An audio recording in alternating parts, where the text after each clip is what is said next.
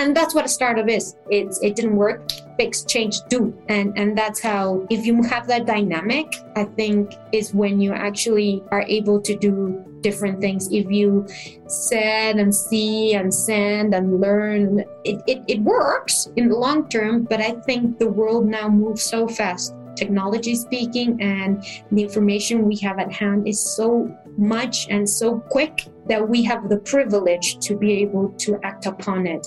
It's up to us to see how fast we do it. Welcome to Leveling Up, where you'll learn from leading experts in talent development and explore how leaders in some of the world's most successful businesses approach employee development, manager training, and more. Please subscribe wherever you listen to podcasts so you never miss an episode. You can also listen on our website at levelingup.co. Leveling Up is made possible by Marlowe. Marlowe enables you to support your managers and emerging leaders with twice monthly sessions led by Marlowe's expert management development coaches. Partnering with their coaches, Marlowe members focus on the skills that matter most to them. Skills like communication, time management, people management, strategic awareness, and more.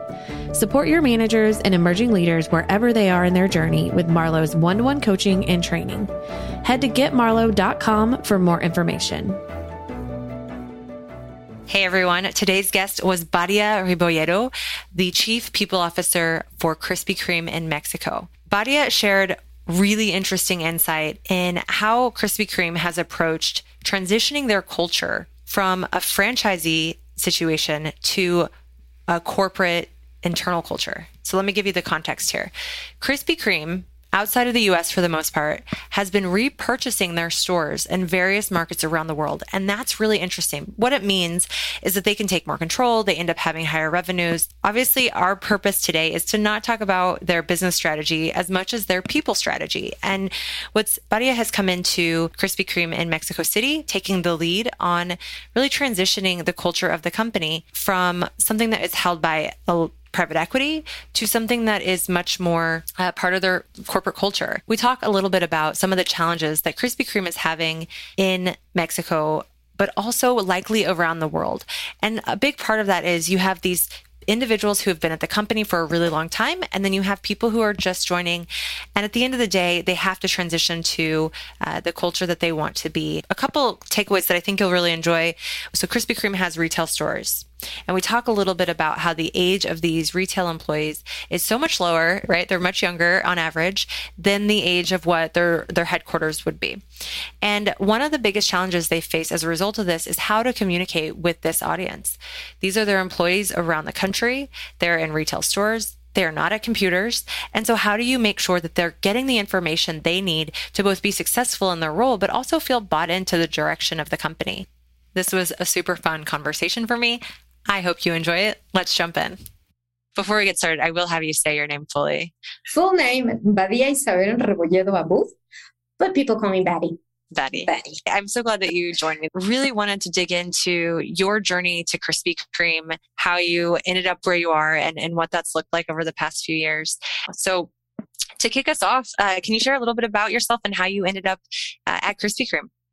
Yeah, and I'll try to keep it to the last few years. If not, it'll take a whole while, talking about over 20 years. After I've been in huge multinational companies, being great schools and universities and masters, if you want it, because that's where you really get the experience from. I decided that it had been pretty much over 15 years there. I decided it was time to look for something different, a different sector. I was the whole startup-y thing, the startups and the techie stuff was beginning to be of interest. And I just loved the idea of what I was hearing about, in the startups you create and young people with new ideas and fresh and everything's dynamic and I wanted that.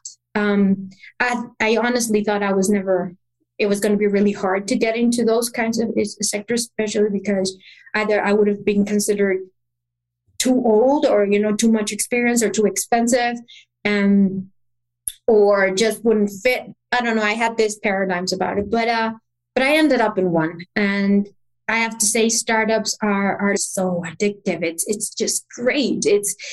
it's fresh, it's dynamic, and you actually leave a legacy. You actually can do something and see it done immediately. While in big corporations is you only execute because everything comes from global, and there's parameters, etc. So I ended up there and I was having a blast. Ended up in the fintech sector, which finance is nothing to do with me. It does not go with me at all. But the techie part did, and it was a lot of fun. And I was rolling in it. I changed during that time to another one, and I was having an absolute blast. And I got a call from a headhunter, and they talked to me about this project. And to be honest, my first reaction was, I'm not going back. I'm not going back to the big corporations. I've been there, done that, bought the t-shirt, didn't like it that much, but I'm done with. But he started talking to me a little bit of what was happening, which was being part of a holding. They had been purchased, and so it was a carve out, and they were just starting to change culture, and they were kind of a startup because they had to start in Mexico as an alone entity.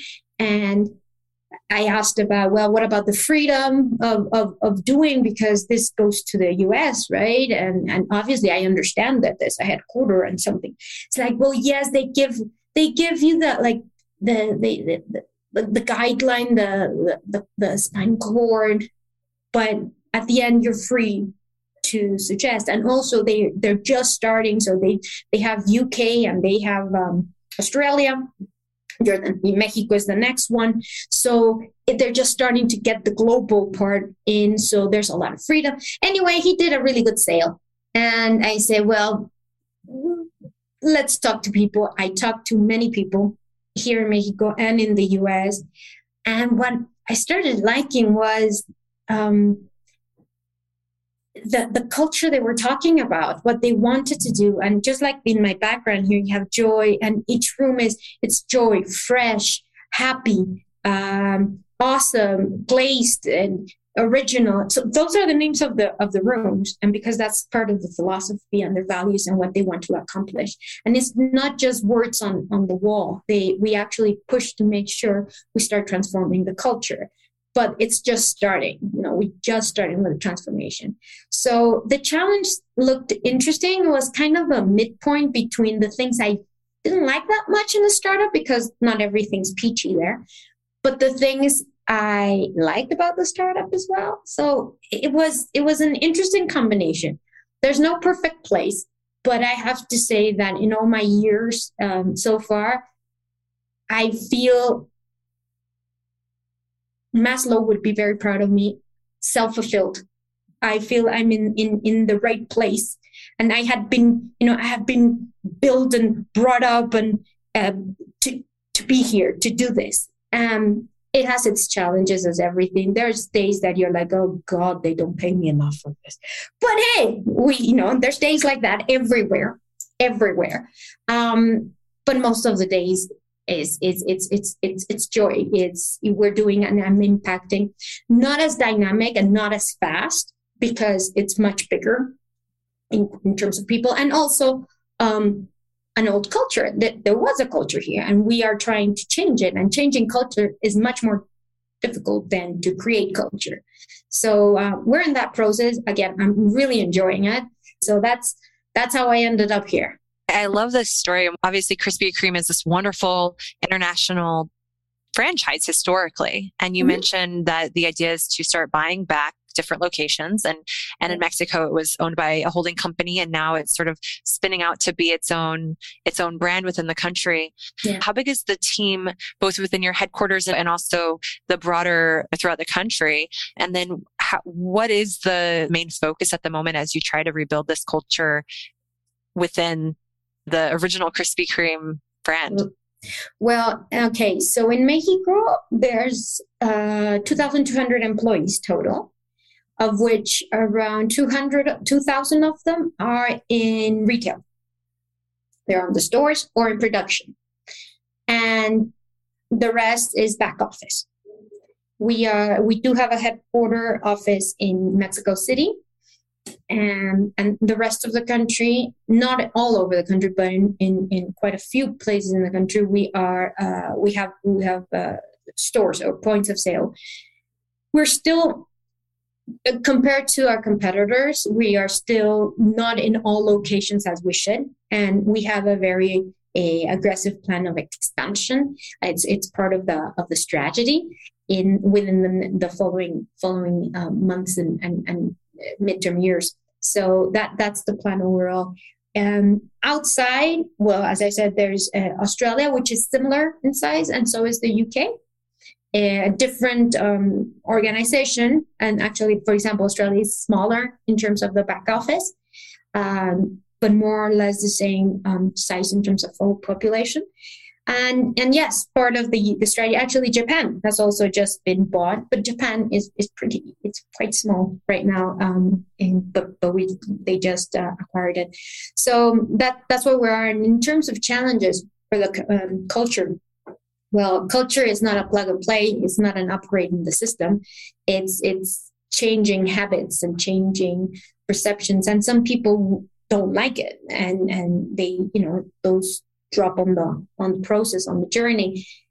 Some are very receptive, and they're here, but they're just wanting to see what happens, to see if they will buy in or not. And then there's some that just bought it immediately, and they're off and running. So where we are at a point in which we've been talking about culture, and we've been trying from top down to live the culture.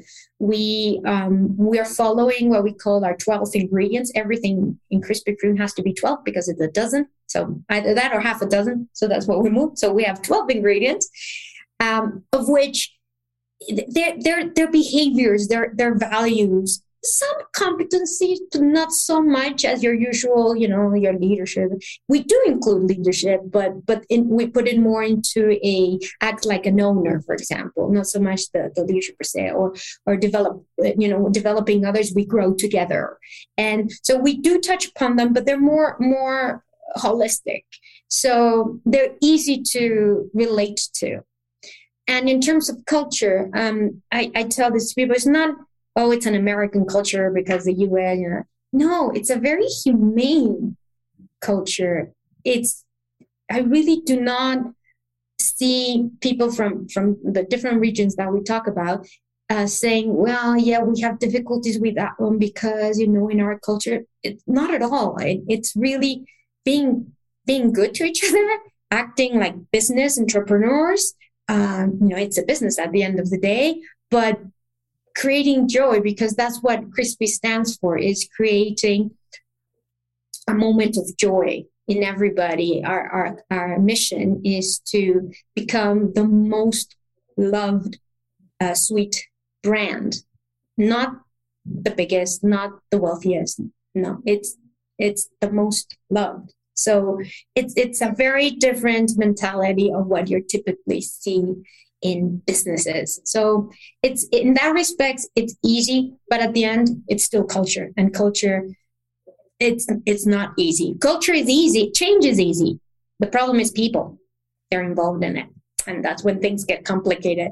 But that's where we are. We're trying to cascade the ingredients. We're trying to walk the talk about it, do things that actually always relate to it, so people keep on hearing again. That's the only way things actually stick, when with this repetition and seeing that there's an impact, a positive impact of doing it and using it. But we are in the middle, I think, like in most of the world, going back into post-pandemic. In some countries, it's a little bit more post than others. So between, do we go back? Do we don't? Is this hybrid thing happening or not? Do the shops, do they still restrain access? No. Production, is it going back to what it used to be in terms of consumer behavior? So it's been interesting because things are changing really fast.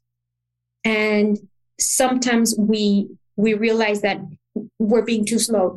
And then sometimes we get too ahead and it backfires on them. So it's hard. It's really hard. And the dynamics of it, today in the morning, I was in a panel and we were talking about it. It's a common problem that it's occurring now, and the right formula doesn't exist, and there's not one. It will vary depending on your needs, on your sector, on your product, on your culture. But it has put HR on the spotlight as we're in the driver's seat now. We're trying to say, where and how we're going. And it's funny because we always wanted it. And now that we have it, we're like, shite. Okay, guys, we will screw up a lot, but we will try a lot of new things. And that's what's happening. We have to be open for failure as well, because that's the only way to get and learn fast to get to the success where we need to. But it's a mentality change as well within managers, and not all of them are willing to embrace it as easy as others. Failure is not something that is, at least in Latin America, it's frowned upon. Failure means you can't do it, so off you go. While the new startup concept, entrepreneurial, is more like, I will fail a lot before I reach that one. And that will be like the big bang. And it's hard because you see people saying, yeah, you're right. But you're like, yeah, you're saying it, mouth. You really don't believe it, do you? And you see it in their behavior when they go out of a meeting and you're like, okay, so you said yes just because it was politically correct. But you don't believe it. So yeah, it's a double whammy there, managing managers and then them making sure that we cascade the culture. So keeping me busy. You talked a little bit about it's human to human, right? We're dealing with change is easy. Dealing with people is tougher. And of course, that's the name of the game right now. This would be a difficult transition in a normal work environment, but during a pandemic, it's just a whole different ballgame. How have you focused on, communicating the culture that you're trying to build and getting people bought in? You mentioned a wagon when we last spoke, and I'm curious how this process, what does the reality of this look like for other HR leaders who are listening to this thinking, I'm trying to do this too? What tactics have actually worked for you? And, what's your mindset going into all of this? Well, it has been a lot of trial and error, as I say. Retail is for me, it's a new sector. I hadn't been in retail before. I had been in consumer goods, which means managing plants. And again, it's not the same, but it is a different population. I pretty much had nailed the plants because of the way they are very big populations in one place. Here you have little populations all over the place. So communication and knowing your audience has always been key. And yes, I failed a few times, but what I've tried to do, particularly in the pandemic, what helped me was technology.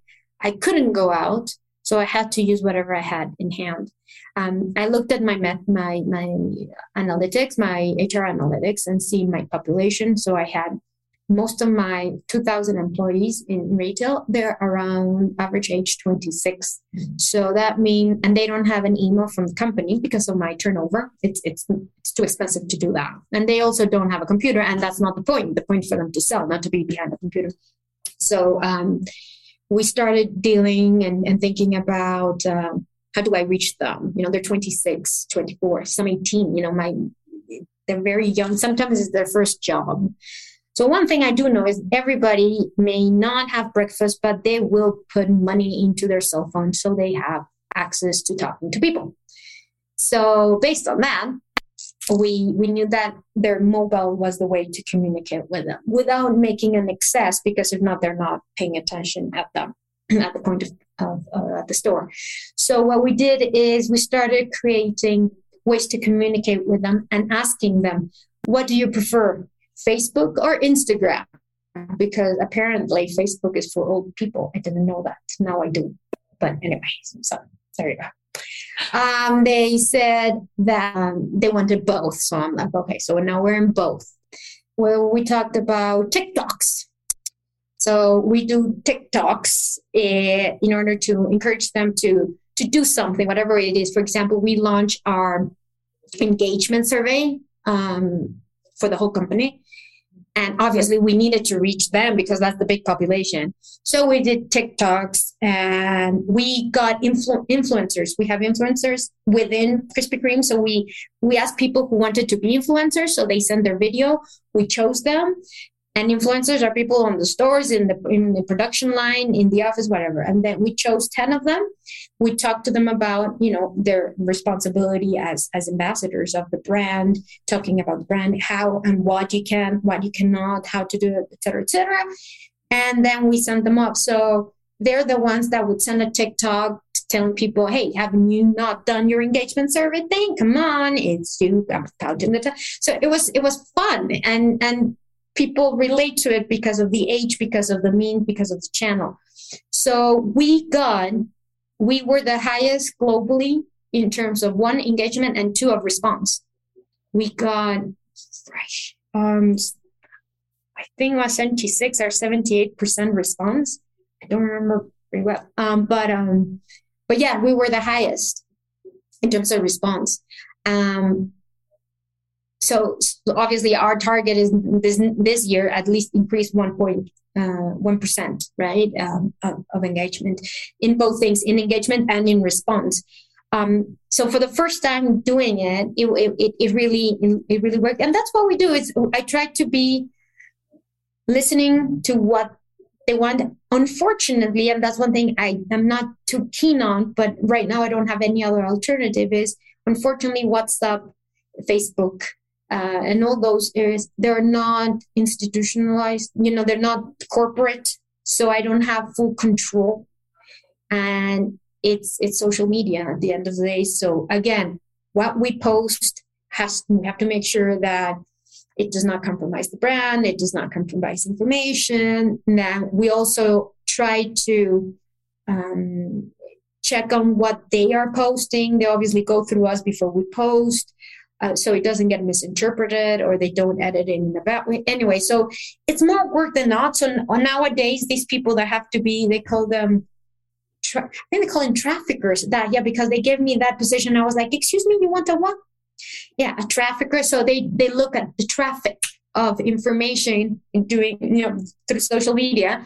They tell they're saying this about this and memes. I mean, there's a Facebook meme Krispy Kreme, and I use it to see what people are making fun of, so I know what's current in their mind.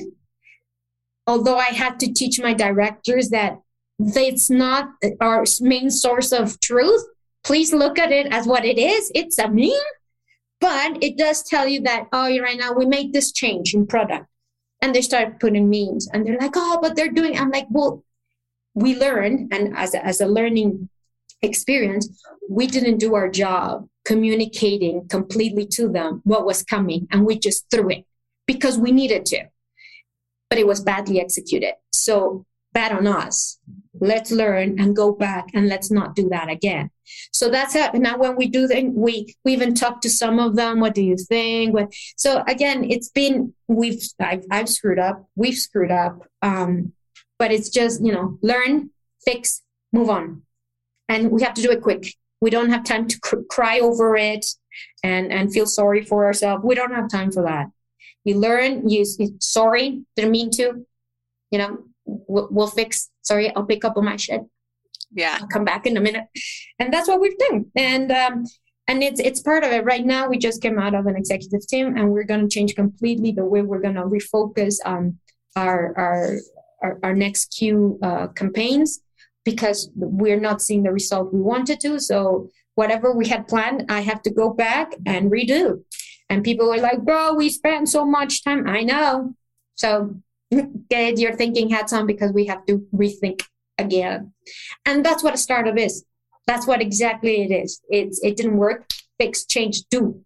Fix, change, do. And that's how, if you have that dynamic, I think is when you actually are able to do different things. If you set and see and send and learn, it works in the long term. But I think the world now moves so fast, technology speaking, and the information we have at hand is so much and so quick that we have the privilege to be able to act upon it. It's up to us to see how fast we do it. Yeah. And I imagine that feedback loop for your 2,000 retail employees is pretty quick. Is that something that you end up learning, how they're feeling, like days even, right? How long does it take to identify a mistake before it becomes Well, it's not as easy as it sounds, because although the communication lines are there, they didn't used to be there. So that's one. So this is new to them. And they're starting to get used to the fact that if I do send something, they are going to listen to it or they're going to read it. So that was first a hesitation. Then they feel like, oh my God, it's a director who's going to read it. So let's don't. And then you have managers who feel threatened by it. So they tell them not to because they can get the heat. And then you have people, so you have all sorts of problems that you didn't think of that start popping up. Because at the beginning I was like, nobody writes to us, what's going on? We post a lot of stuff. Nobody says anything. Are we doing the right thing? So we started going to the shops to encourage them. And hey, are you in the Facebook group? Because we posted their birthdays and anniversaries. And hey, we had a contest of Halloween. So what we did is we had to decorate our masks and the winner would get whatever. So we posted them and I've seen them and we're doing this and we're doing this for Christmas. So we start doing little by little, pushing it and making a big fuss out of it. So that started it. But then if they ask for something, you really have to deliver and not just have an empty promise. One thing we started doing virtually now, because in the past it was only done in the office, was the typical town halls. We call them the donut break. And we do it. All the stores have a computer. So we do reach everybody or whoever connects. And we do about 20 minutes telling them how the results were in the business, what's coming in terms of new campaigns or in terms of marketing product. Then we talk about people in terms of what's happening with people, culture or a contest or whatever. And then openings, if we're opening here or there, a new store or whatever, or remodeling. And then we just open it to questions. And at the beginning was like 2, 3, 4, 5 questions. Now we get about 40 questions and it keeps increasing. And people feel more comfortable because it's anonymous, but they see the directors there, so they ask directly to it. So again, that has helped them feel a little bit more, a little bit closer to us, to the office. And so we're trying different things. We have a magazine digital magazine that we send every 15 days. Which has info for them. There's more and one info for the office. Very similar. It's just very. Do you share that? How do you share the magazine? Oh, we have in the office. We send them through. It's like the common talking thing. It could be like Slack. It's called Teams. We send it in Teams to everybody, and it also reaches the computer in the store. But with my business partners. And with the regional sales managers, we send them to their WhatsApp, and they have WhatsApp groups. So they send it through there, and they just it doesn't take data. So when they receive it, they can click on it and they can see it in their own mobile or That's in their email if they send it. So, for example, our Facebook group right now, we're, as I said, 2,200. We have 1,500 in the group, and we know they're Krispy Kremers because we every week we filter the new ones and the people who have left, so we make sure it's up to date. In terms of the magazine, we get, I forgot the number, but there's like a lot of people open it. I don't know if they read it, but they open it because I can see if they get it and I can see if they click on it to open it. That's as far as I can go. and they might read it, but they don't understand it. And that's even further that I don't know, but I get to them. So that's what we're trying to do. And whenever I visit once a week. I go to stores and I just drop in and ask them, hey, are you on Facebook? And around, I would say 70%, they're like, oh yeah. I'm like, okay, do you go to the donut break? Some of them are like, the what? And some of them are like, oh, yeah, I was there. Oh, that's where I've seen you. And I'm like, yeah, I'm there. So again, visiting and making yourself there and available, getting out of the desk. Although pandemic did not help at all, but going out there and seeing the reality makes you come up with options. And even they come up with it and they're like, why don't we do this? Why don't we do that? Something like, no, that's sense, you know. So listening to them is and not thinking. My boss used to have caps that said, you're not the target audience. So every time somebody in the meeting said, yeah, that won't work, because he would throw it at you because you're not the target audience. When you say specifically your 200 HQ, like if more in the HQ kind of situation? Because I would come up with, for example, I'm going to do discounts for traveling to Tulum and Cancun for the holidays. And he would throw it at me and say, you're not the target, i.e., these people, remember how much they make? They're not going to go to Tulum. They're not going to go to Cancun. They're probably going to go within their, circumference of it. So think like them. Don't think for you. And he would always be throwing these caps to us, like, you're not the target audience, you're not the target audience. And it's right. You have to go out there and actually sit down and be with them a little to say, you're right. That's why when they said to me, do TikToks, buddy, I'm like, there's no way in hell am I going to do a TikTok. Well, I do TikToks now. I was just going to ask, have you done a TikTok? So is that a public account or is that a... No, we do the TikTok and then we put it in the Facebook, because the Facebook is the private group. Yeah. So we put it there. So you're saying we can't all go find your TikToks. Darn it. Well, we're getting close on time here. And I did have one question I wanted to make sure we covered, which is, when you deal with this change of culture and just a lot of things that are happening, I imagine some of the people in your main headquarters have been with the company, and for that matter, the retail employees too, have been with the company for a really long time. And so for them, it's sort of get on board or get out of the way or get off the ship, right? How do you approach getting buy-in from these people who are loyal to the company and have been there for a long time? How much does that impact the success of changing this culture? Well, at the end of the day, and one of the ingredients that we talk about, which is acting like an owner, the example I give when I talk about it is Kodak. I'm like, Kodak back in the day, in 1974, an engineer from Kodak is the one that developed the digital camera. But what Kodak told him was, don't say anything about it. Why? Because their business strategy is called razors and blades, which is we sell cheap razors, but the blades are really expensive.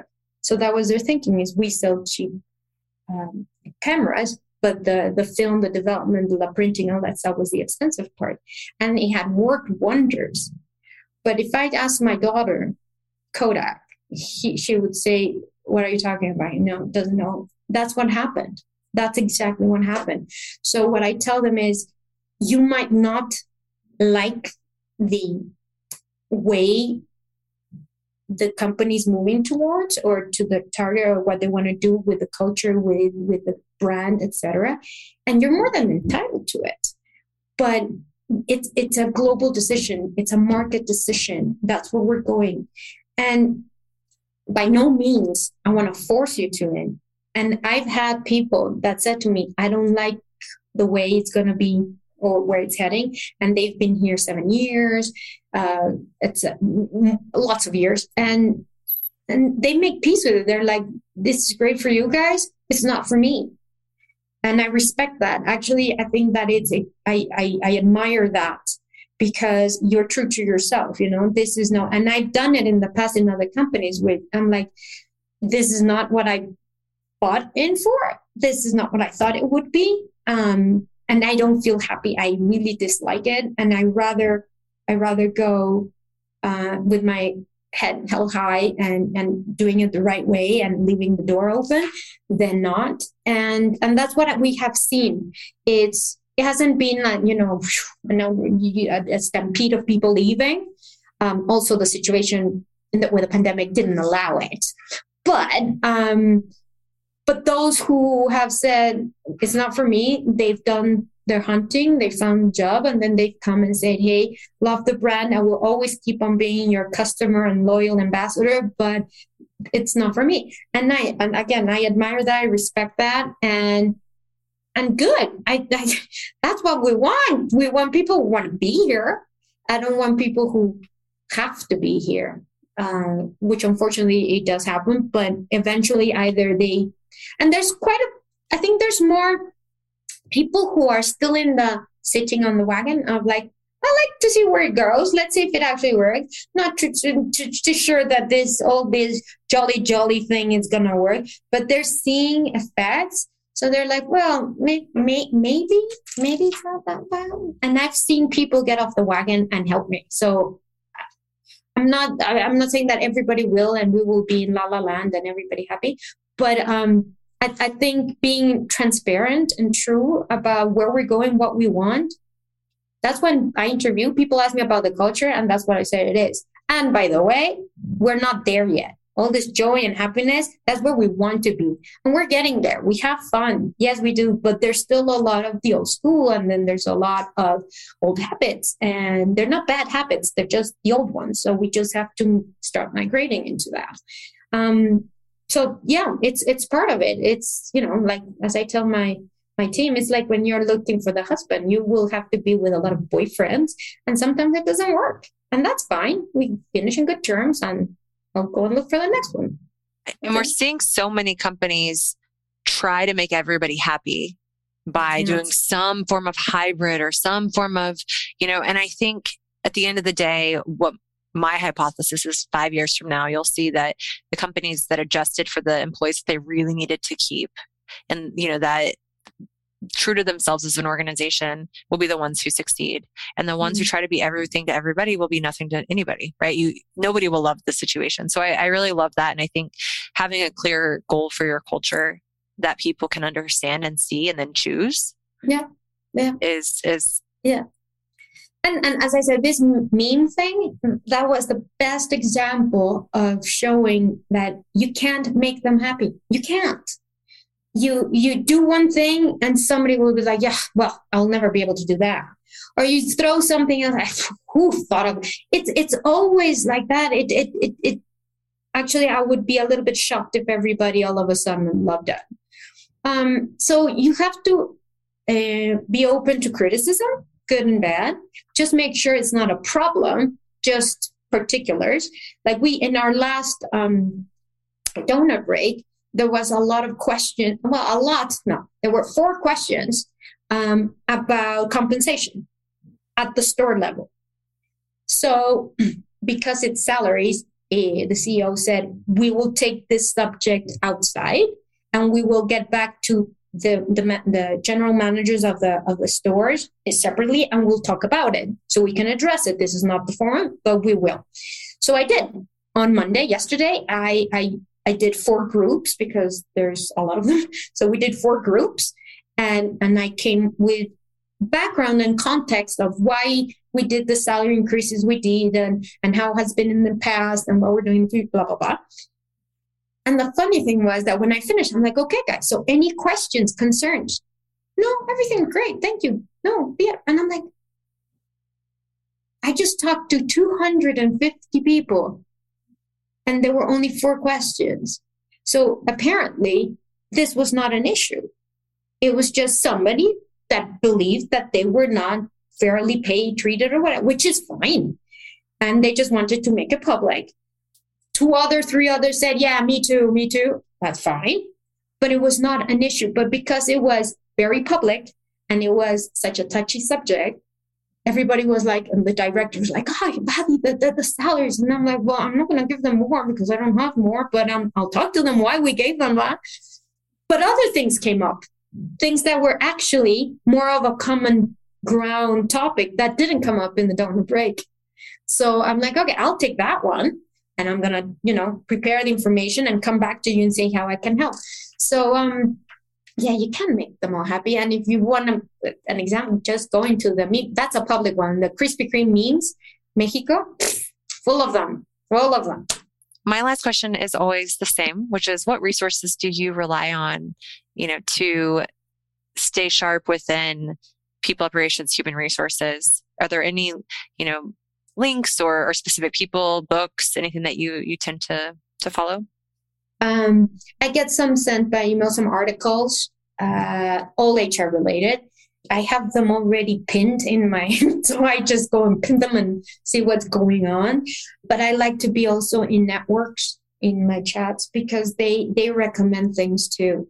In terms of books, I'm not a big fan of reading always business related material. But I have to say that I've read probably 2 or 3 books lately that I think are right on what's happening. There's a few, there's a lot of articles that I've read always related to what's trending. And to know what's trending is just listening, obviously inside here, and listening to and asking your network. So that's what I do. And that's how I try to keep up. And whenever I can, I look into also, depends on the topics, panels and discussions. And I have to say, one of the good things that this pandemic has left behind is the way I have been able to expand my network globally speaking. Even before the pandemic, which we still have the technology, having this idea of connecting across the globe looked cool, but really people didn't do it that much. And now I've been in panels with Europe and Asia and Australia, and it's great. It's amazing. So I'm really thankful for that opportunity because I've been getting to talk to so many amazing, and it's kind of nice to know that everybody suffers the same things I do. So it's kind of nice. There's a lot of community there. Yeah. Well, Badia, thank you so much for sharing your insight and giving us a glimpse into the transition that Krispy Kreme is taking on in Mexico. And I think that our audience will learn a lot from this. There's a lot to take away here. I appreciate you taking the time. Thank you. It was great. Great talking to you. Thanks for listening. If you enjoyed this episode, please subscribe wherever you listen to podcasts on Stitcher, Spotify, or Apple Podcasts. Head over to levelingup.co to join our newsletter and to find past episodes.